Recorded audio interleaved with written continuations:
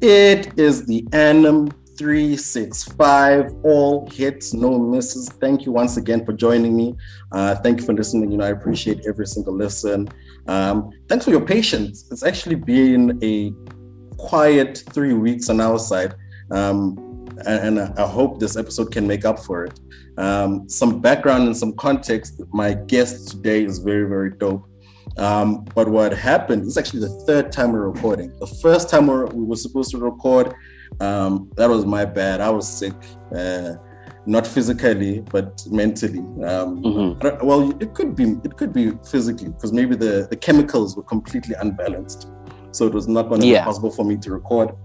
And then the second time, technology was just doing us dirty. But this third time's lucky. 3 times the charm. Is that the phrase? I mean, third time's a charm. Yeah, third time's something like that. So today, I've got a very, very cool guest. I've got Mtho. Mtho, how are you? I'm good. Thank you for... this is my first, should I say interview? Yeah, this is my first interview. I don't like doing these a lot. Okay. But I think today's subject matter is something that I have the opportunity to have this discussion with you. Awesome. We're honored. I think maybe before we get into the topics, maybe just tell us a little bit about yourself, where you're from, all of that nice and interesting stuff. Yeah. Well, I'm Mtho. Full name Mthokozisi Mncwango. I am a child of a nomadic upbringing, so I was, in different places. I went to different schools, predominantly living with my mother in the East in Kempton Park. Shout out 1618. But I don't think anyone that's basically where I would say I'm from. It's called the B Strand for a certain reason, okay? So don't you even come for Kempton Park. It could be the B Strand because maybe like there'll be cows crossing the road in that area. Who knows?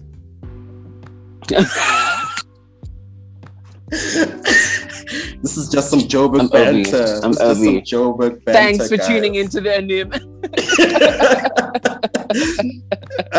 So then, cool. You grew up in the East Rand, and then what happened? So I know you're into radio, but maybe the listeners aren't so familiar with you. I was looking at your email signature line. I'm like, wow, I'm talking to a big deal here. So you're into radio. What do you do? Yes. So I am currently the co-host and producer of YFM's lunchtime show called The Shakedown. I'm one half of it. My other half is Nia Brown. She is probably one of the most pleasurable people to work with. And we'll get to that. But how I got into radio was I was driving with my best friend, and I actually had a dream about him last night. But I was driving with my best friend, and we were going to. He's a fashion designer, so we were going to get his material for his new fashion line or whatever that he wanted to put together. Sure. And on that day, I had a call for a job interview at Capitec Bank. I had a audition at Red Pepper Studios, where it was for ETV, and then I also had the audition for Y Academy, right? Okay. On that day. Wait, is this all out of high school? I thought, or is this in varsity? This is straight out of high school. Oh, okay. Straight out of high school. I was literally 18 years old. I heard a radio ad saying, hey, come to the Y Academy, be the face of radio. And so I sent through my stuff. And so on the day that I had to choose, wherever I had sent my CVs, Capitec Bank came back, YFM came back, and Red Pepper came back. And they were like, listen, we want you today. So I had to choose where to go. And so I decided, let me go see what's happening at Y. And then I got to Y, I auditioned, and they were shooting a reality show at the time. It was called Ground Zero, where the winner gets their own show on Y. and entered. I got to the top 14. Top 14 went through. I got eliminated in the top 7.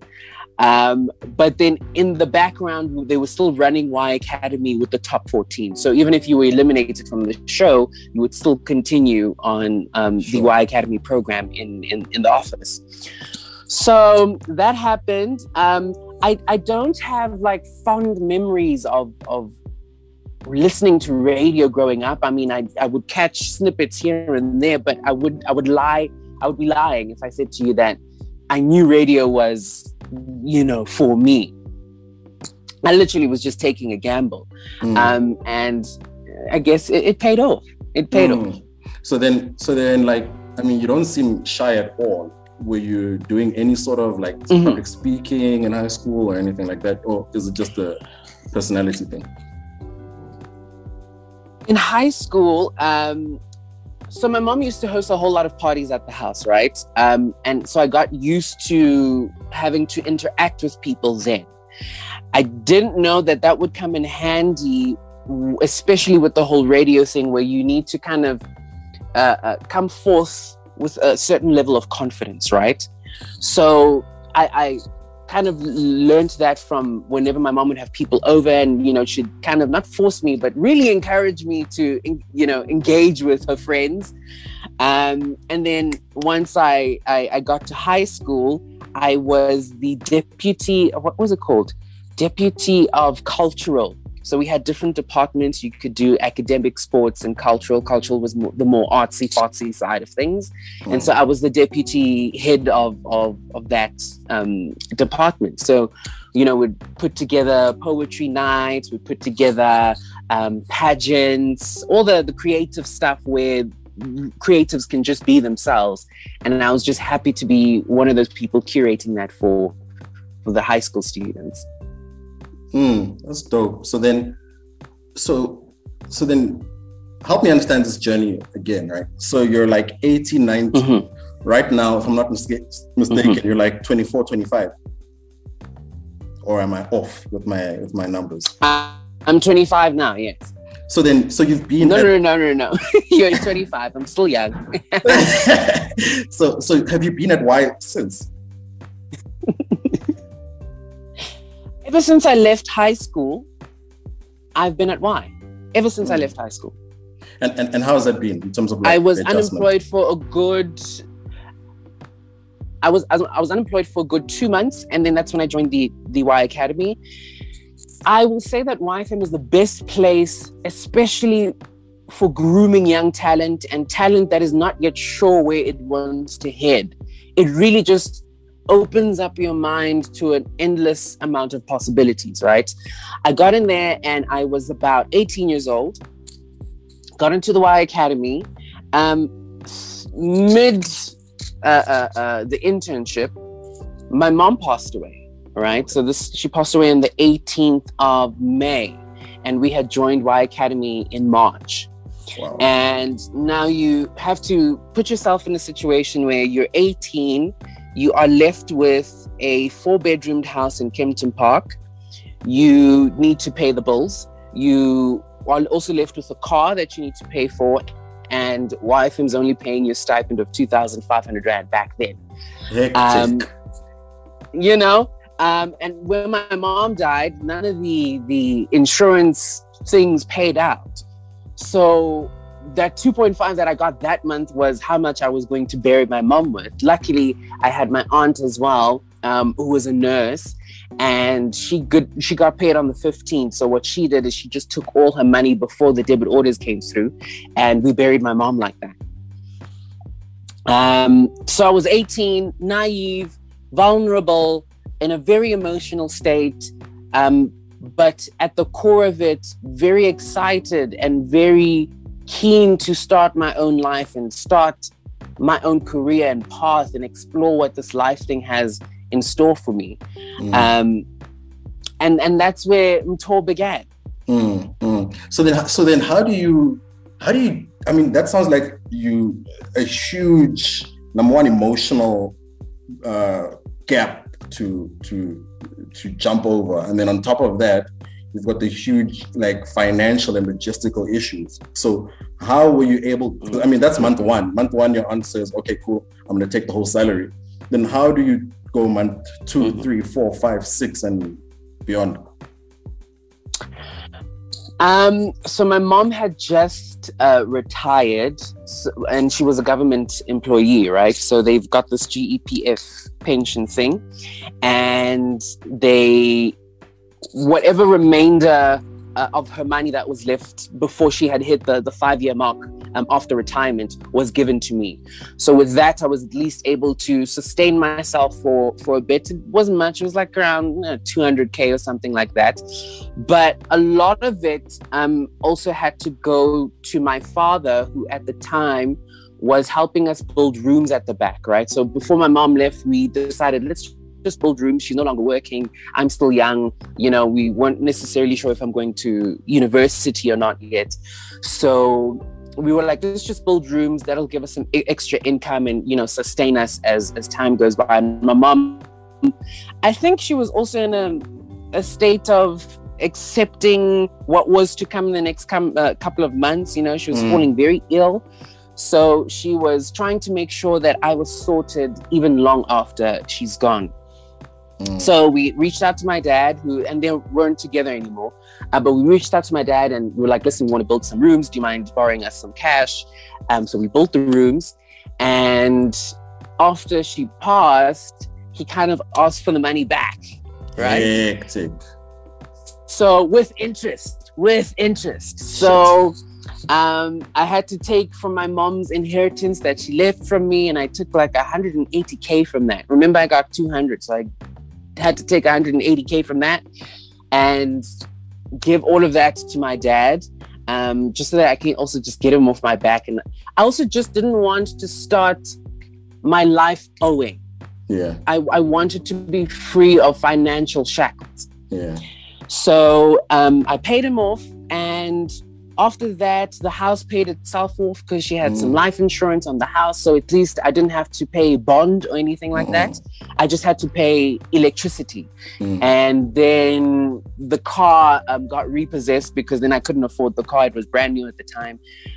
It was a Peugeot 208, which is the exact same car I'm driving now. I literally bought it so I could ease my... You know when someone repossesses your stuff, you kind of feel like you failed at life.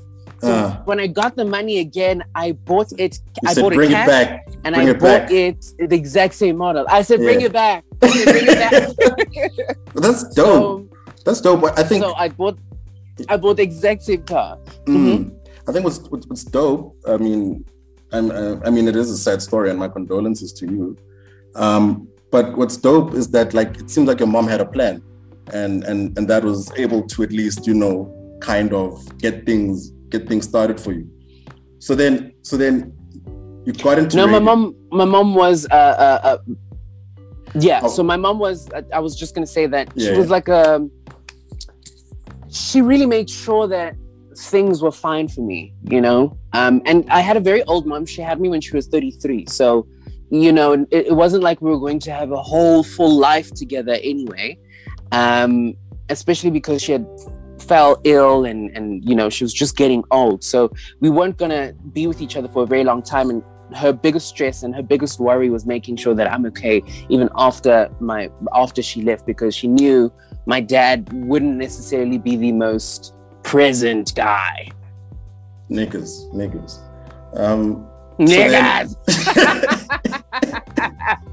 So then, you know how niggas are. But anyway, okay, so then you've been in radio now for how many years? I'm starting my 7th year. When is it? Next week. I'm starting my 7th year in radio. Yeah. Hectic. Okay, and then, so then what is it that? Because you don't sound like someone that is planning on leaving radio anytime soon. I could be wrong, and if I am, you can correct me. So then, where do you see radio now, in this landscape? I mean, obviously, right now we're recording a podcast. Where do you see South African radio? I think, and maybe just add on that, because what I've really enjoyed in radio in particular is the musical, but more so the communication aspects of it. So, I listen to, for example, Ankle Tap in the mornings. I listen to a lot of I listen to your radio show. I listen to 702 Power FM. So I like talk radio quite a bit. Yeah.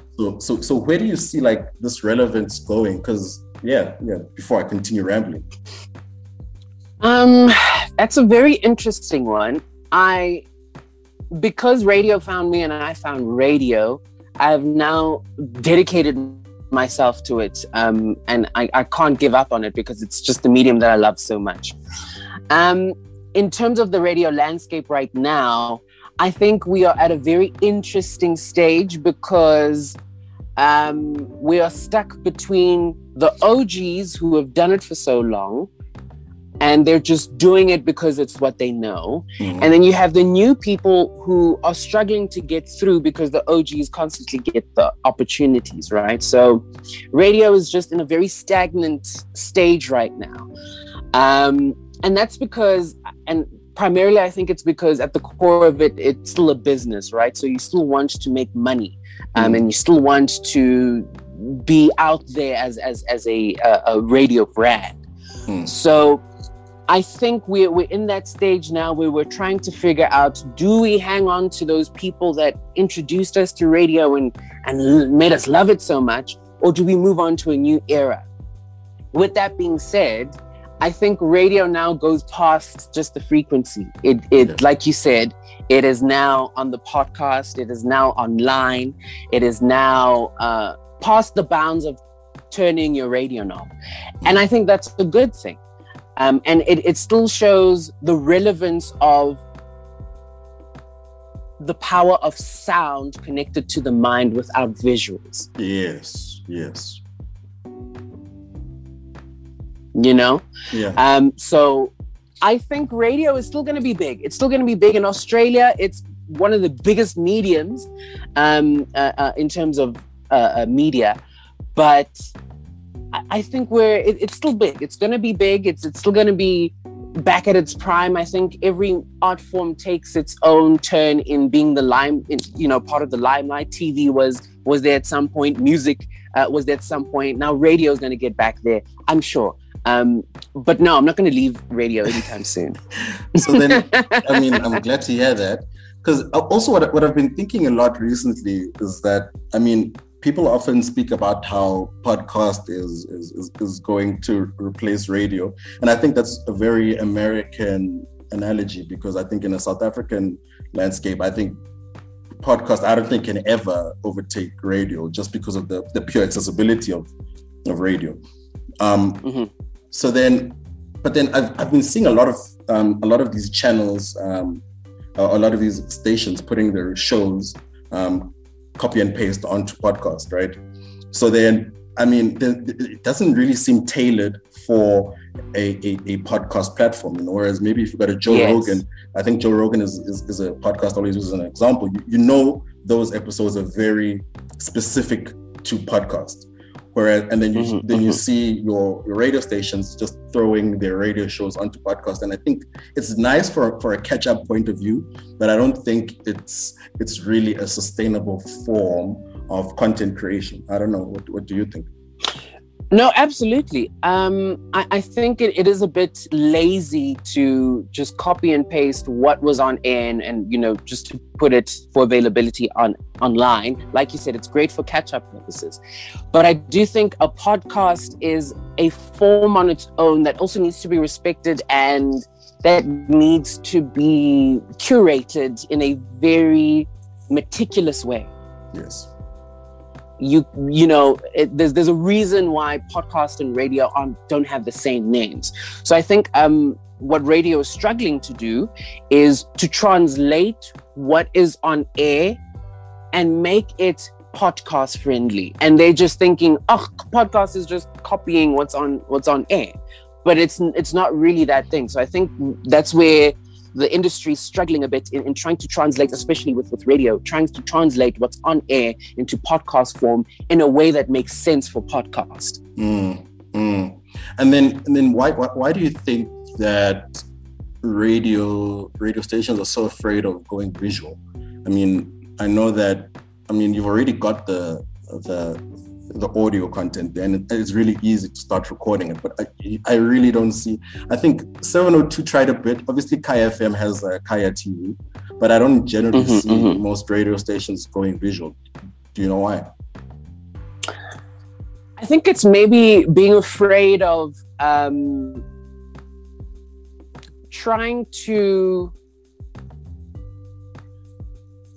to move away from the art form at its core, because radio is a sonic thing, right? And because they're so well at the sound angle of things, the visual aspect is neglected because they don't think it's that important. And if we go visual, then we're no longer doing radio. So a lot of it is the mindset and how the managers and the, you know, the people that curate radio brands are thinking about enlarging the boundary of radio. So I think everyone is just too clinging on to, it's at the end of the day, we still need to listen, we still need to tune into the actual radio station as opposed to seeing it online or seeing it on the TV. So I definitely think it's mostly because a lot of the people that curate these radio brands are too afraid to step out of the comfort zone.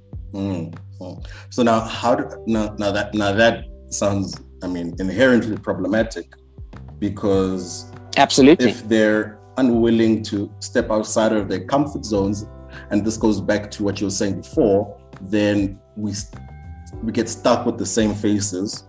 We get stuck with, I guess in this case, we get stuck with the same voices. And it's, there we go. I don't know, how do we open up the industry? It was trending at the time. Open up the industry. Yeah. How do we? Because like you're saying, it's a business at the end of the day, and I respect that, right?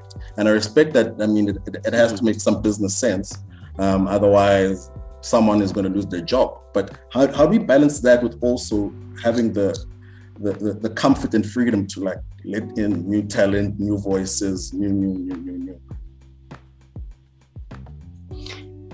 It's tough when radio is no longer at the forefront of what's hot in the country, because when radio was still new, and you know, Kaya started in 97, Y started in 97, the SABC started having, you know, Metro as opposed to Radio Bop and all of that stuff, then you could put whatever voice on radio and we'd all just fall in love with it, and you know, whatever they would be doing is dope.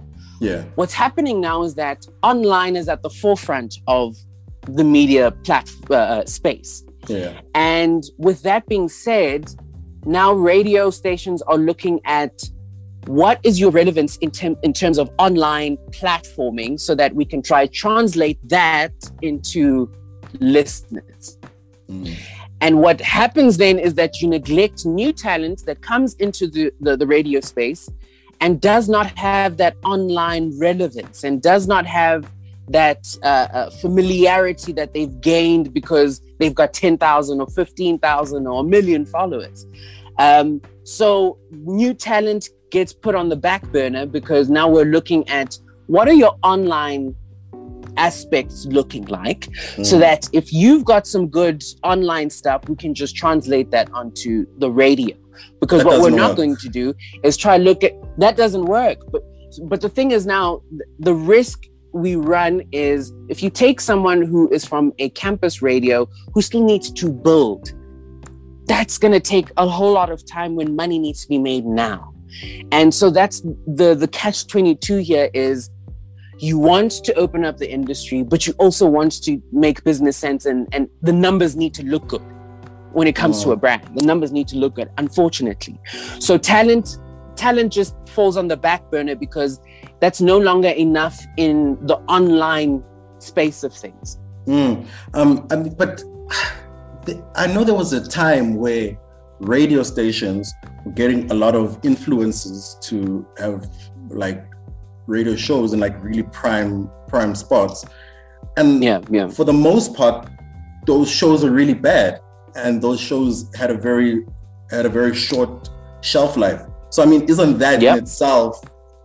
I mean, who do we need to shake to say like, but can you not see the obvious dilemma? I mean, rather I would say get someone from campus radio, and then maybe a nice or a good talented young person, and then maybe put them alongside a influencer or a online personality, because I think that could come with the balance. You mentioned a very important point in that when you take someone who's an influencer and you put them on air, the show doesn't have a long shelf life simply because radio needs someone who understands it, and it's a long haul type of medium. You can't wake up tomorrow and think, I'm going to do radio and I'm going to be fucking fantastic at it. I can swear, right? It's a podcast. I can say as much as we fucking want. Fantastic, fuck, bitch, motherfucker, bitch, cunt, fuck. Okay. No, but on the real, if you take an influencer and you put them on air, it doesn't have a long shelf life because, like I said, you need to build. Radio needs you to be in it for the long haul. You can't do it just as a gig. It's not a gig. It's a passionless thing. It's a platform, you know? So putting an influencer, in my opinion, will never work. It'll never work. You need to put someone who's talented, who has the wanting and the passion for this, not because they want to add it as part of their slash in their bio on Twitter. I hear you. You get what I'm saying? That's for me where we lose the essence of why we do what we do. But like I said, radio brands are too fixated on what does this look like online? What does this look like in terms of perception? Perception is bigger than your product. At this point, perception is bigger than your product. Yeah. So then then what's next? Because I mean, if right now online is the king of all medium and the internet is ruling it. If you look at it, I mean, Twitter in terms of analytics, no one is having huge growth on Twitter anymore. Instagram, there's still room for growth. LinkedIn, yes. But generally the main platforms, there isn't like much room for growth anymore. And then you still have this radio where I haven't actually been seeing a lot of online personalities going to radio. So then what do you think the future is of broadcasting?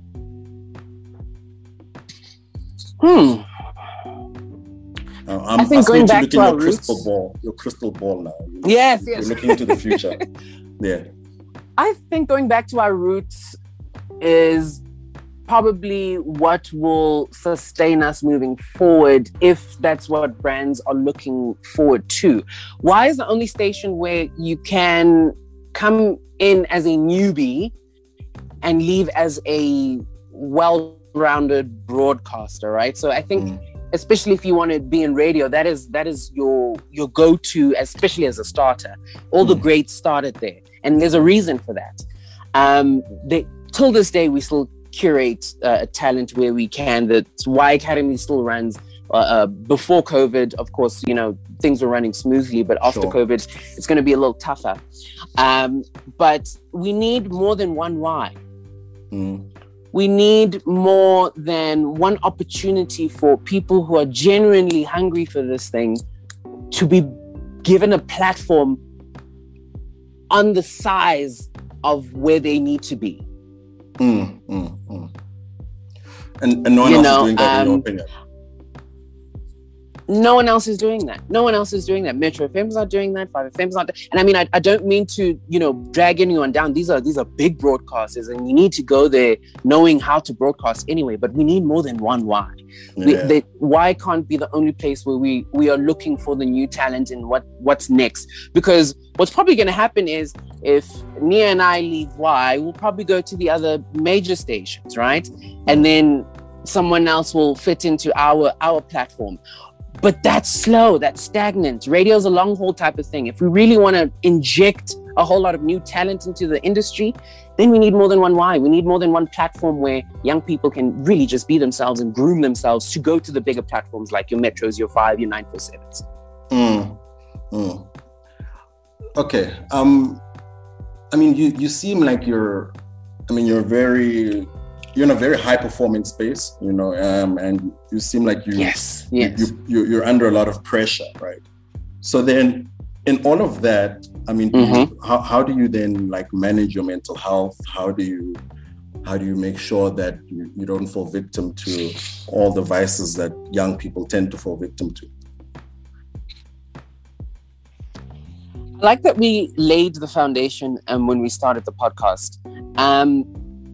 I mentioned a whole lot of, what was happening in my life personally for the reason that because we are in a high performance and a very high paced industry, I could not deal with a whole lot of the stuff that was happening to me. I could not sit down and actually digest that, okay, I've actually lost my mom at 18. I actually have to take care of adult things and I can't afford. After the Y Academy, I didn't get a job, but I still kept on pitching because I loved this thing and I wanted to be a part of it. So I still kept on pitching and the boss at the time kept on saying, please don't come to the office, especially during the weekend. So Nia was doing her show so the boss said, don't come during the weekday. So I would go to the office on the weekend and Nia was doing her show. And I said, hey, do you mind if I produce for you? And I'm just trying to block everything that is happening to me personally, because if I deal with this now, I'm going to miss this opportunity that comes once in a lifetime. Sure. So I thought to myself, put it on hold until you can deal with it, until you've got the time to deal with it. And that was me for the next 5 years, from when I was 18 up until 23 came. And that's when things started going all the way down, the way down. So then, do you think, it sounds like maybe, because that's my way of approaching things as well, right? In the sense that let's cover this thing up. Let me finish with what I need to finish, and then I'll come back and actually think and deal with it and go into the emotions of it. But to me, it sounds like while that may not necessarily be a bad thing, it sounds like you did it for too long. You postponed the dealing for way too long. Because 5 years absolutely, is a long time. Absolutely. I clicked the snooze button for way too long. At some point, I started being in a space with my friends. You're at Great Dane, Sixes, whatever your favorite places. And while I'm having a conversation with my friends, I'll just switch off. I'll just be moody and no longer want to be there and not understand where it's coming from. And that was like the first sign that I started noticing that something's wrong here. And I could not put it on pause anymore, even though I wanted that was my coping mechanism to just we'll do this with this later. I could not do this anymore because it was now manifesting inside here. And because it was manifesting inside here, it was now changing my being.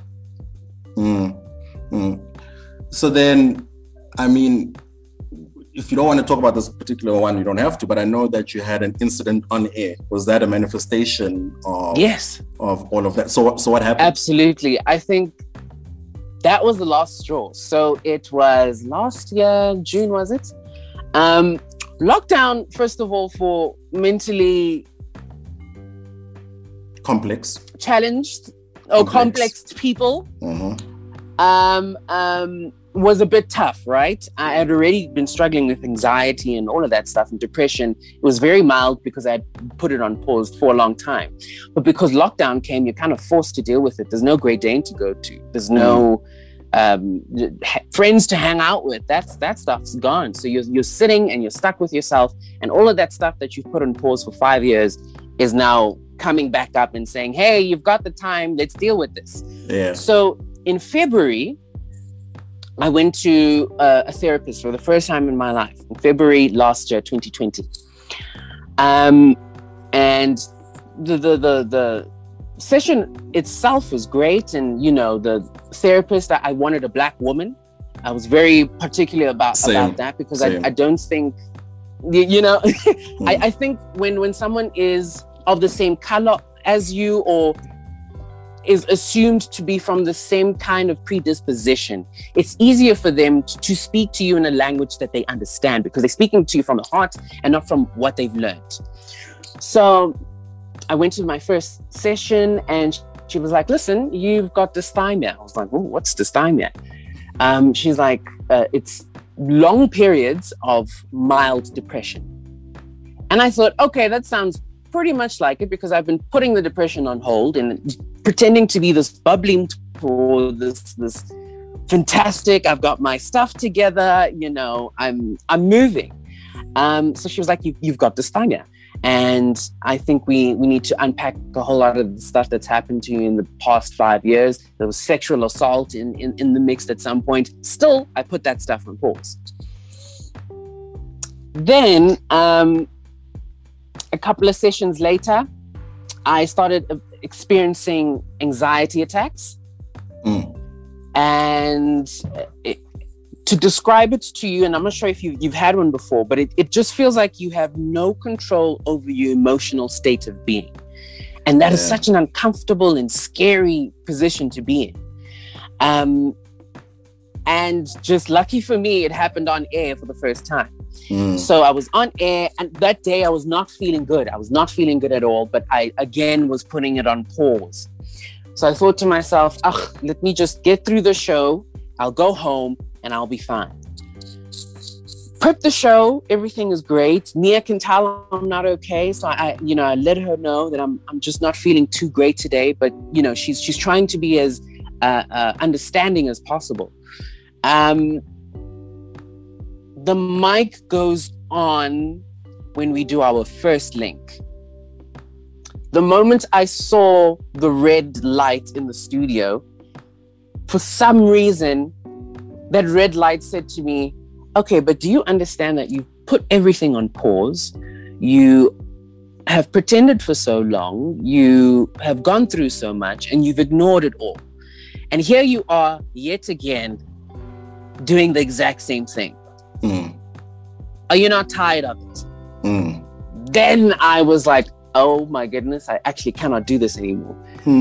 I just had an anxiety attack. I couldn't speak. I literally could not let a word out of my mouth. I couldn't say anything because I think my brain at that point was done with it all. It was done with putting it all on pause. And there we are, live. I'm having an anxiety attack. I'm crying in the studio. Nia just, switched off the mics. We now put the station on automation. I'm in studio. I'm on the floor. I'm weeping my eyes out, but I cannot tell you why.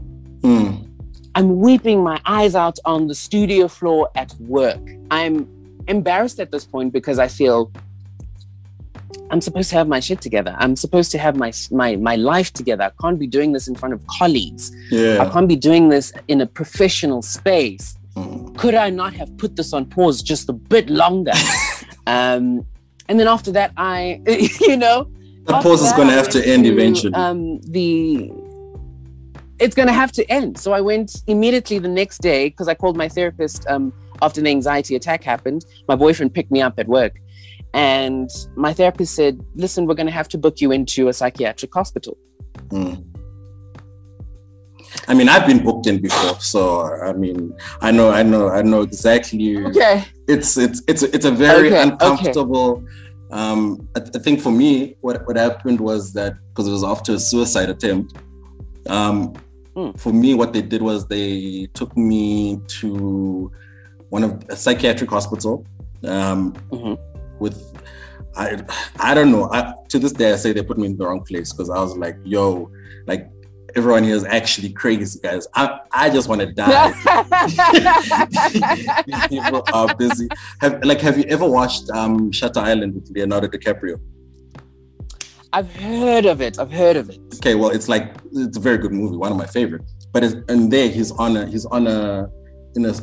island, which is a psychiatric hospital, and the people there are literally great. That's how I felt. I had to go talk to my psychiatrist. I'm like, look, my G, I mean, I get it. I get why I'm here. I get it, but I can't. I get it. I get it. So then I ended up going to Akeso.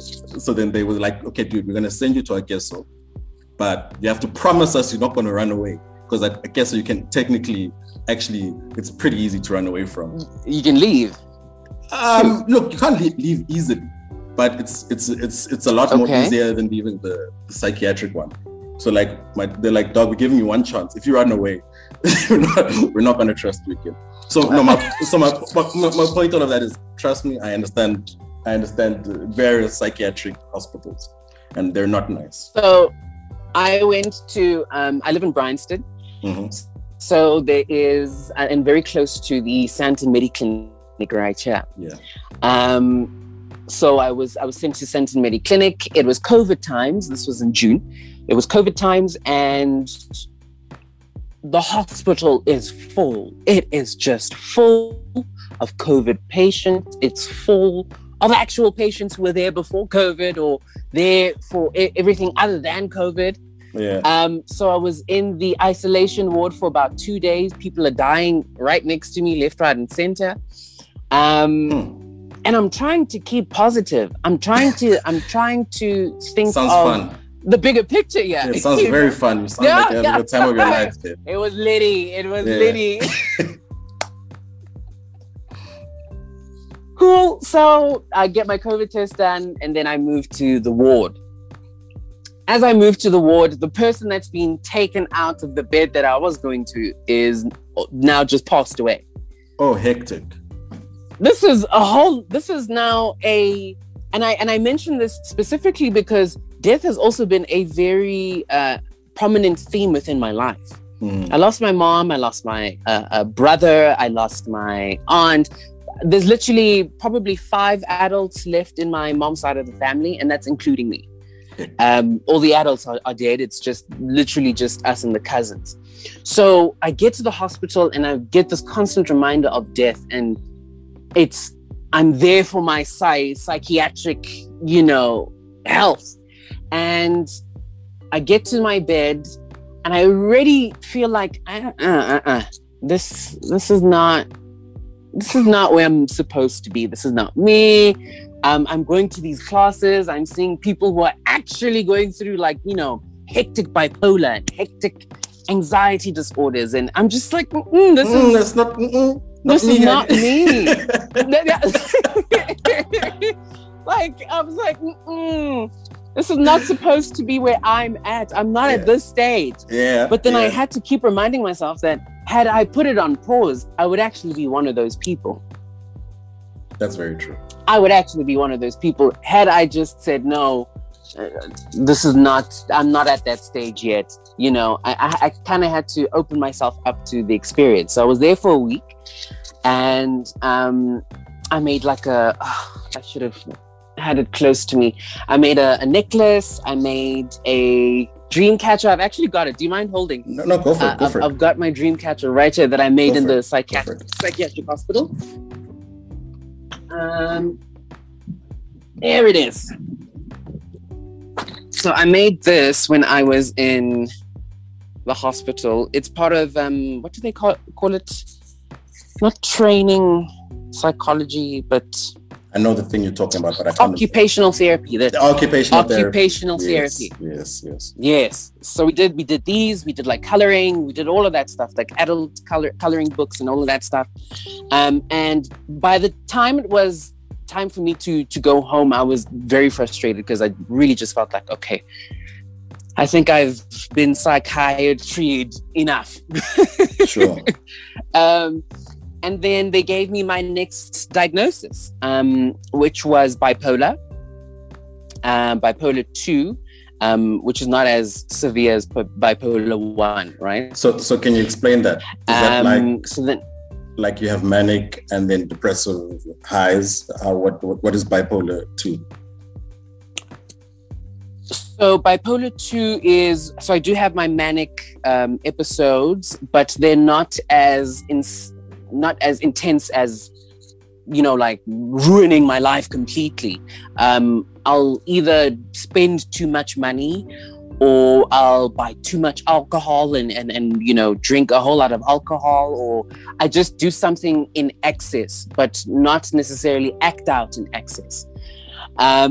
So they gave me the diagnosis of bipolar 2, and then I started my antidepressants and my mood stabilizers. And then they gave me another diagnosis of ADHD, which I had no idea.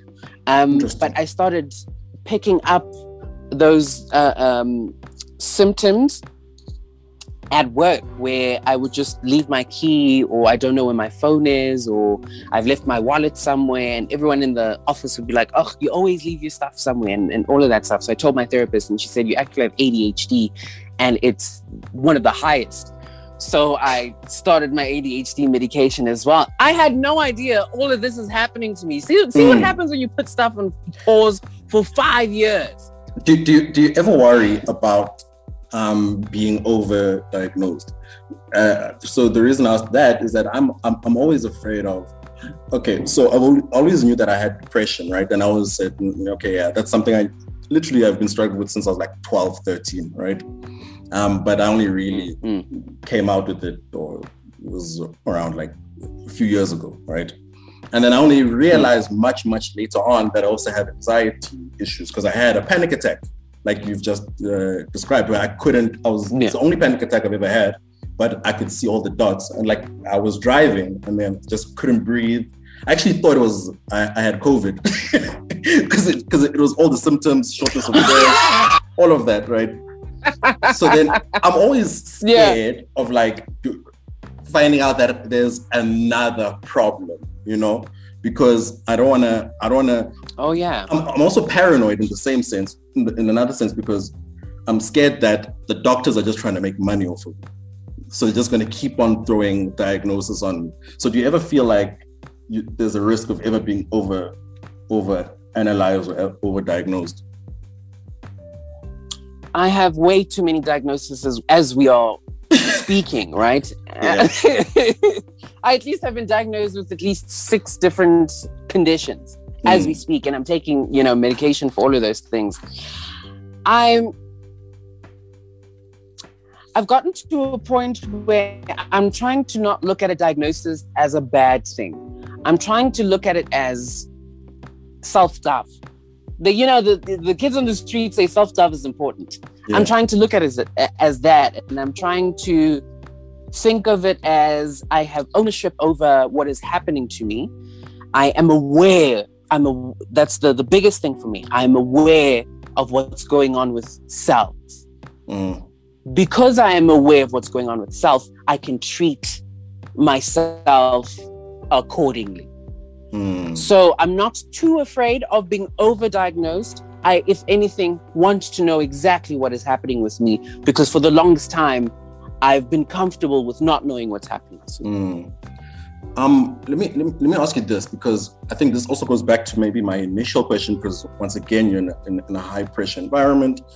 There's a lot going on. How do you remain productive, right?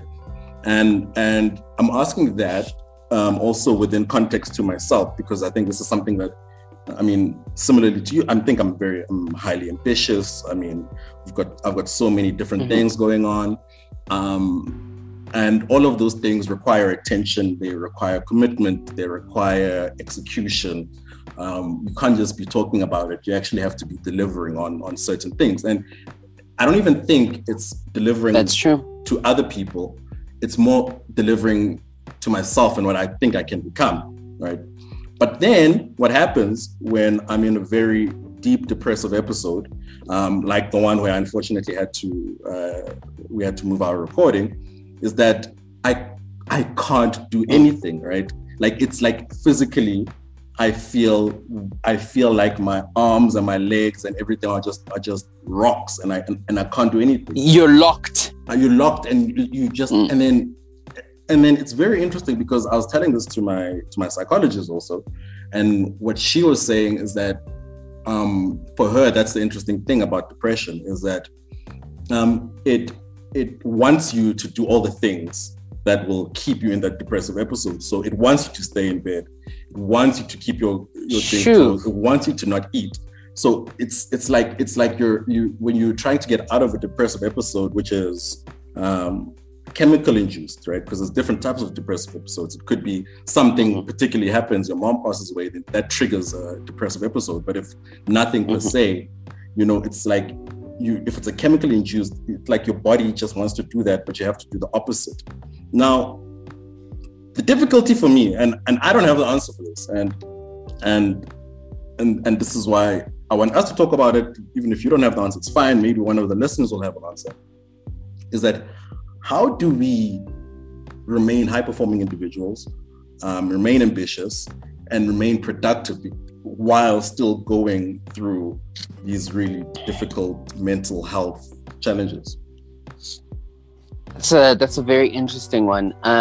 For the longest time, I felt like my work took a dip and I wasn't necessarily proud of it, simply because I felt like I wasn't productive enough. And the ideas, because I'm a content producer, right? So I have to come with content and I have to present Nia with, different things that we can do on the show.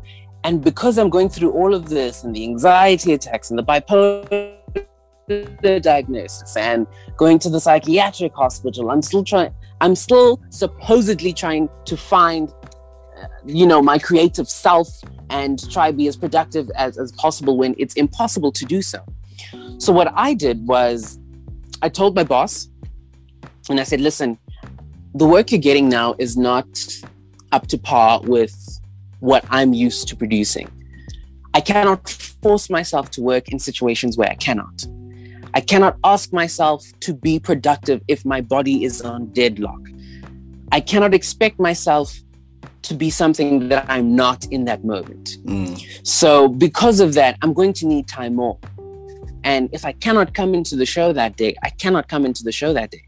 It unfortunately, we're going to have to be okay with the not repercussions, but the consequences, I guess, of having mental health issues. Yeah. And we're going to have to work together. There's no way in a depressive episode I can take myself out of it immediately. Yeah. It's hard. And if I can't work that day, I can't work that day. And that's okay. I think that's what I struggle with sometimes is it's okay to say I cannot do it today. However, I need to constantly remind myself that I cannot do that forever. I cannot say because I'm not feeling well today, I'm not coming in. I can't do that forever.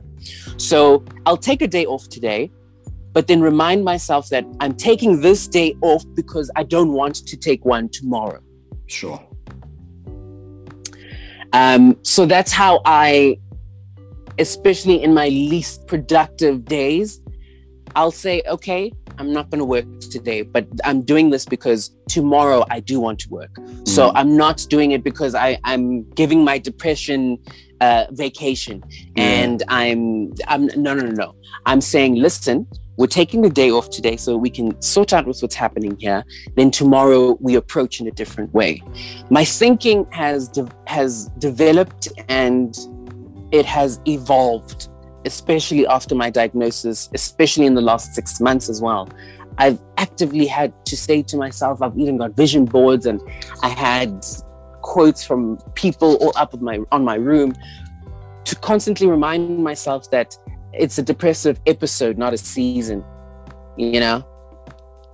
I think that's beautiful. That's a beautiful way of looking at it, and we've been speaking for quite a bit. So I'm gonna end it on that amazing point. So just quickly, just so that we understand your show and what you do. So what's the show about? Those fun stuff. So the Shakedown is, we like to label it as a reality radio show. Never heard of one in SA radio, but we do it because everyone does the whole, let's see what's happening on Google. Let's see what's happening on the different, content websites like your Business Live, your Times Live, your Business Tech, or whatever the case is, and try regurgitate that on air. We don't want to do that. We want to we realized the more vulnerable we are about ourselves, the better it is for someone to connect with what's happening with us. So with the shakedown, we get there and we discuss what's happening in our lives. We discuss what we've gone through, what we are going through, what we are planning to go through. We discuss what's happening with us because we found what is happening with us is most likely happening to someone else. True. So that is the most important thing, especially going on air as a broadcaster who prides themselves in engaging with listeners. We just want to be that place where you tune into us. You're not going to hear that on any other radio station or show. And then when does it play? When is the shakedown? All right, Shake it 12 to 3. The shakedown is 12 to 3, Monday to Friday on Y. Listen, you won't regret it. Just tune in. Awesome. And if people want to follow you, follow the show, where can they, Nia, where can they find you guys? Nia's at Nia Brown Live and I'm at MTHAUX. We don't think we're celebrities, so we love to engage, even beyond radio. I DM all of my people that DM me or, who have some stuff to say or want to just talk about something. We literally are probably the most accepting and the most calm people in terms of just, if you want to interact with us, let's do this. Let's connect. Awesome. That's very dope. Thank you very much for agreeing to be on the podcast. I really appreciate it. You dropped some gems there. That was very dope. So guys, you've tuned into another episode of the Anthem 365. All hits, no misses. Thank you so much for listening. Hope you enjoyed it. Peace.